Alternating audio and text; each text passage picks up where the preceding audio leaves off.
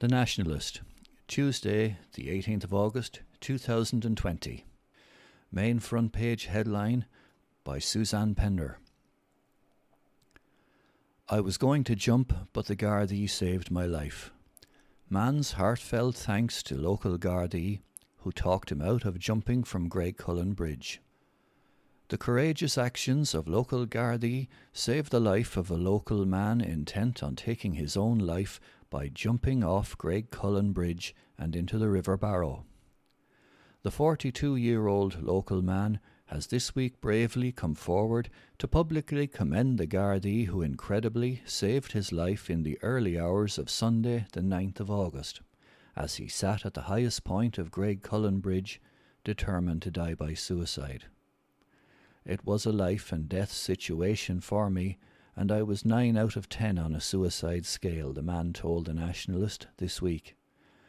The timely intervention of the Gardaí prevented my 9 out of 10 becoming a fatal 10, and I will be eternally grateful to them. Without doubt, they saved my life. The man recounts how the kindness and compassion of Gardaí Rachel Boyd, Sean Dunn, John Byrne, Conor Raftery, and subsequently Custody Sergeant Patrick Kelly intervened, prompting him to have a change of heart. From initially having 2 legs dangling over the highest point on the bridge and over the deepest point of the river, to eventually cajoling me down off it 1 leg at a time, using some very polite and genuine negotiating tactics, the man recalled. The man also had some insightful words of advice for those struggling with mental health or suicidal ideation. Remember, no matter what you think, you have too much to live for and not enough to die for. Having coaxed him off the bridge, Gardaí brought the man to Carlow Garda station, and then later he was taken by ambulance to St. Luke's Hospital to Kilkenny. I don't know if the Gardaí came upon me by chance or were alerted by passers-by, or indeed by staff of Pieta House or the Samaritans. No matter who contacted them, I am grateful to them too, he said. I am so glad the above-named members of An Garda Síochána intervened. They deserve to be named in public recognition for what they did. I know thanks to them, I now have an opportunity to correct various wrongs, make reparations, repair relationships and friendships, gain closure and resolutions, and address my past, present and future, he added poignantly. The man assured anyone in a similar crisis that help is out there at local, regional and national level, both through public and private organisations such as Pieta House and the Samaritans. You don't have to be suicidal to reach out for their help. You can get through it and they will help you, I promise, he said. Your GP, care doc, A&E units and An Garda Síochána themselves will be of assistance to you, always. Also, don't be ashamed to reach out to them. Since his release from hospital, the Carlow man has engaged further with HSE mental health services at St. Dympna's Hospital. I am 100% sure I will never put myself or those supportive of me in that position ever again, he said. To those struggling with their mental health, he had these words. Realise you are important to someone. You mightn't think it, but people do care for you, no matter the situation. As Sinead, a triage nurse at St. Luke's, said to me upon my admission that morning, you're too important to become a statistic. The man's letter of thanks to Carlow Gardaí follows.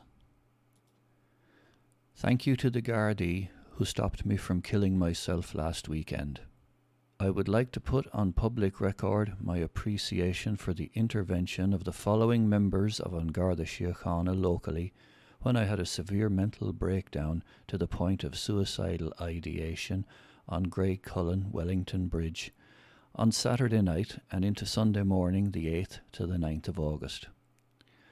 Following calls to both the Pieta House 24-hour helpline 1-800-24-7 24-7 and the Samaritans helpline 116 123, Gardaí Rachel Boyd, Sean Dunn, John Byrne, Conor Raftery, and subsequently Custody Sergeant Kelly intervened and assisted in my change of mind from initially having two legs dangling over the highest point on the bridge and over the deepest point of the river, to eventually cajoling me down off it one leg at a time, using some very polite and genuine negotiating tactics. It was a life and death situation for me, and I was 9 out of 10 on a suicide scale. I had fleetingly in the past explored the possibility, but I was never this serious. A number of recent issues, combined with historical and unresolved ones, brought me to this position, some through my own acts, others through my own inactions, errors of judgment, and indeed omissions.